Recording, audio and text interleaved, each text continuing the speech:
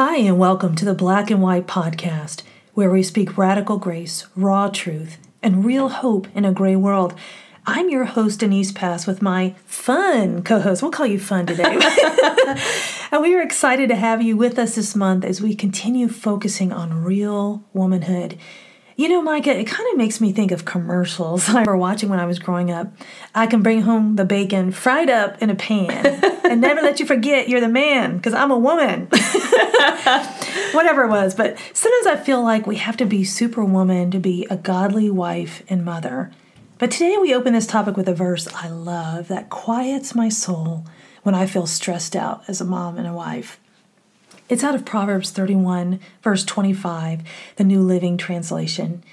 She is clothed with strength and dignity, and she laughs without fear of the future.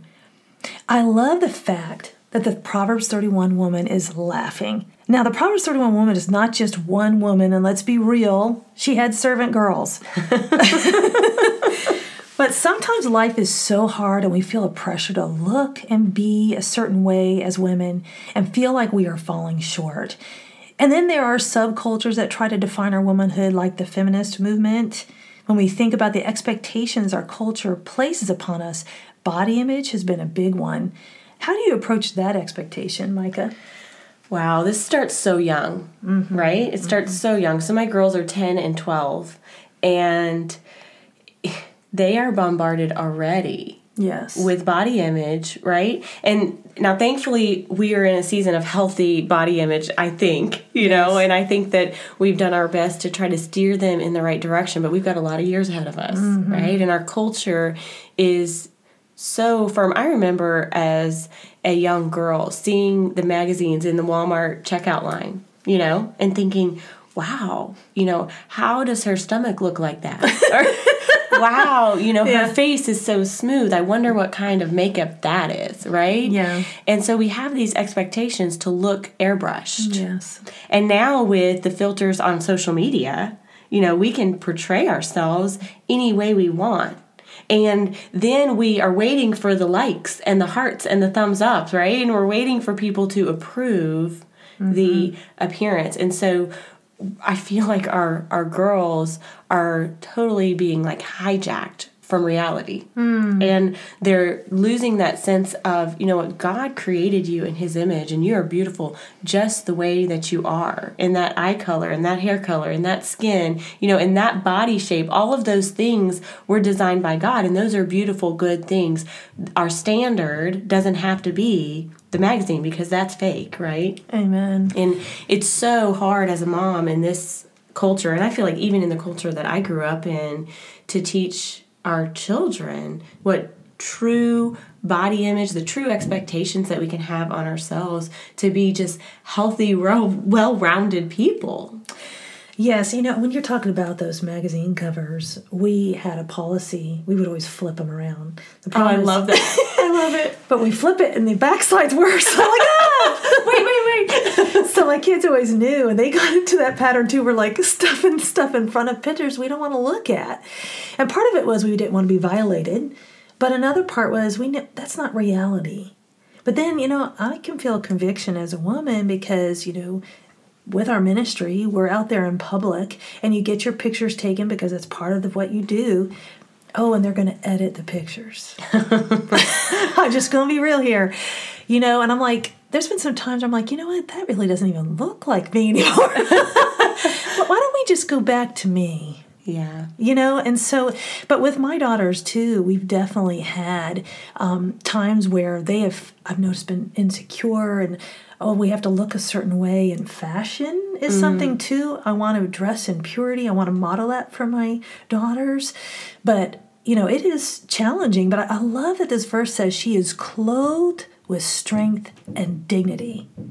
You know, it isn't saying she's wearing the hippest threads. Now, now, I do like to, you know, if we're going to go out, you do want to, I'm not saying we have to dress in rags, okay? But we can't worship at that altar. Right. Yeah. You know, I always tell my girls, you know, your face is way too cute for people to be looking at your booty. Yeah.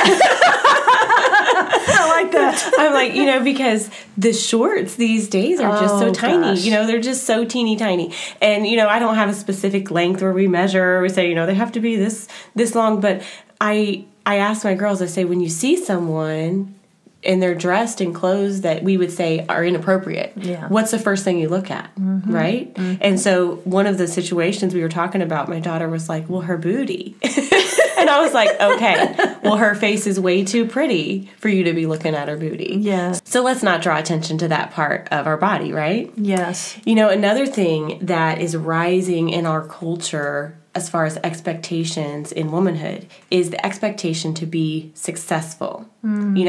In this day and age, it's be a successful entrepreneur, be a successful blogger, have the perfect Joanna Gaines dream home, have the perfect kids with, the cute, adorable clothing. And there's nothing wrong with having nice things. There's nothing wrong with being successful.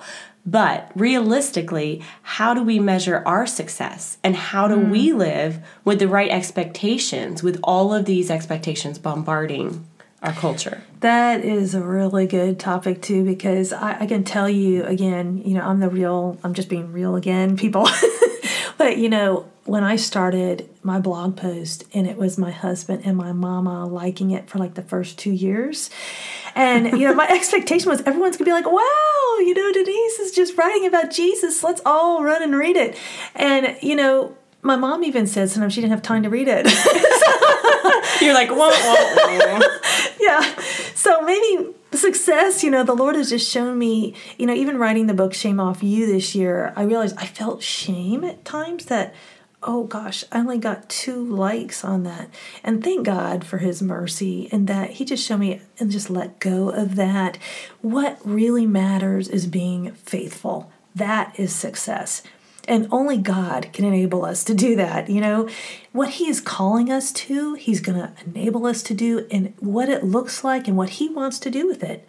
If we're just faithful, God is the one who determines the outcome. That's right. We get so mixed up, even in our Christian circles, with success, because we're challenged to rise above the crowd. We're challenged to gather our tribe. And when we do, that is deemed successful. Right. But my husband has reminded me from day one, when I felt like and really knew that I was called to have some sort of personal ministry, my husband reminded me, Micah, if one person reads it and is helped, then that is success. How dare we measure ourselves by ourselves, right? That's the wrong measuring stick. And sometimes God calls us to smaller things, and success isn't seen by everyone. And that's okay. We have to be secure in the success of obedience, right? Yes. And if success is dependent upon my performance, it's man-centered. It's an expectation driven in pride. But success as God sees it is so very different. And I love what you're saying about Christian circles, because we really can feel that pressure. And that's a man-centered focus. We have to constantly point ourselves to what God has called us to. So another expectation, kind of segueing with that, is popularity. And this has been such a struggle. As humans, we just want to be known and accepted. But the reality is that there are cliques, even in church, and everyone is not going to like us. Oh, no, they're not. No. Oh, this is so hard because, I'm a people pleaser. I want people to like me. Yeah. I think a lot of people are, right? Most people aren't like, oh, I hope everyone hates me. No, we want to be liked. And in the church, we want to be liked. But I've learned, in a leadership position, sometimes there's some hard calls that have to be made and some decisions that have to be made, or there are decisions that are made that are even, not under our responsibility, but people think they are because we're the pastor. It's so funny. Everybody thinks I know everything. They'll come to me and be like, oh, could you tell your husband, and did you know about, and I'm like, could you just email my husband? Like, I don't work for the church, right? But everyone is not going to like us, and that is okay. The measuring stick here is, are we doing what God has called us to do? And are we doing that in grace and in love? And if we are, then we can be confident that God can take care of the outcome. I love in Psalms that God sets a table for us in the presence of our enemies, right? Yes. So if we are following his direction and his call, even in the midst of our enemies, we can be at peace. That is beautiful. And I think even the expectation of just being a Christian woman, sometimes when we accept Christ in our lives and we grow, we think that things are going to be peaceful. Maybe there's some background music, strings playing. But the reality is this spiritual battle is going on all around us. There's a battle for our family, a battle for our church. And as a Christian woman, if we have the expectation that life is going to be easy, we're deceived. And we're going to be disappointed. But when I have my expectation in the Word of God that, oh wow, I'm going to face some troubles in this life. Jesus promised I would. So I can expect that. That leads me to a more positive outcome than expecting everything to go my way. Yeah. I think this is so key here because our expectations, if they are so out of this world, right? Mm-hmm. Like if we have expectations that are beyond any reality, we're always going to be disappointed. Right. And it's not that we live in a doomsday thinking, oh, what's going to happen bad next? But it's the reality of knowing that bad things happen to good people. Yes. Right? Bad things can happen and they are going to happen. But when they do, what's our foundation? Our foundation is that Jesus Christ, we trust him beyond our understanding, like it says in Proverbs, right? Yes. Because that's where that peace that passes understanding is going to come from when I exercise the trust in him. Yes, and the expectations we have are that our God will take everything we go through and use it for our good and his glory. I don't know how he does it, but he does, time and again. And so that is the realistic expectation. It doesn't mean we will be spared from hard times, but it does mean our God is for us and he will be with us in the middle of it all. Yeah, it makes me think of that song, The God of Angel Armies. Oh, yes. He's always on our side. It's straight from Scripture, But we, in this spiritual battle that we face, we have the power that we need. Yes. And so it's up to us if we exercise our trust and accept the power of God in our lives. So as we move along, how do we live in this world? With the social media influence, with the Pinterest perfect pressure, how can we not have those unrealistic expectations in our roles as a woman? Oh, boy. You've hit on something really good here. We fulfill so many roles as women, so many. And the way we fulfill those roles is going to look different than someone else. If we look at Pinterest, that's fine. We can get ideas. I'm not going to, say don't look at Pinterest or anything.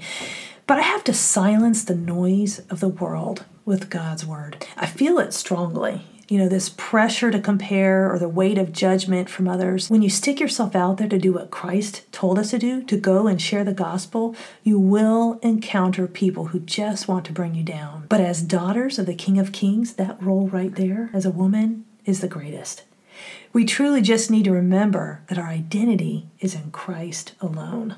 It's so true. I love what you said. We need to silence the noise of the world with God's word. Mm-hmm. How powerful. Because we are gorging on information every day. Yes. So the noise is so loud. Although it's silent through our cell phones, right? It's so loud and it consumes so much of our time and our energy mentally, emotionally, and spiritually. We don't even realize that all the things we put in are bleeding into our spiritual life. Yes. So if we really want a different result, then we have to put in different information, right? Amen. And so that different information is God's word. Are we looking to God's word as our measuring sticks as women, right? Are we measuring ourselves by God's word rather than each other? Or are we comparing ourselves by ourselves? The Bible says those who compare themselves by themselves are not wise, right? Yes. It's so clear. We can find true identity. We can find our help, our hope, everything that we need in Christ alone. But we've got to shift our focus and shift what we're feeding on and what we're putting in. Today, the radical grace is that God will fulfill his expectations through us.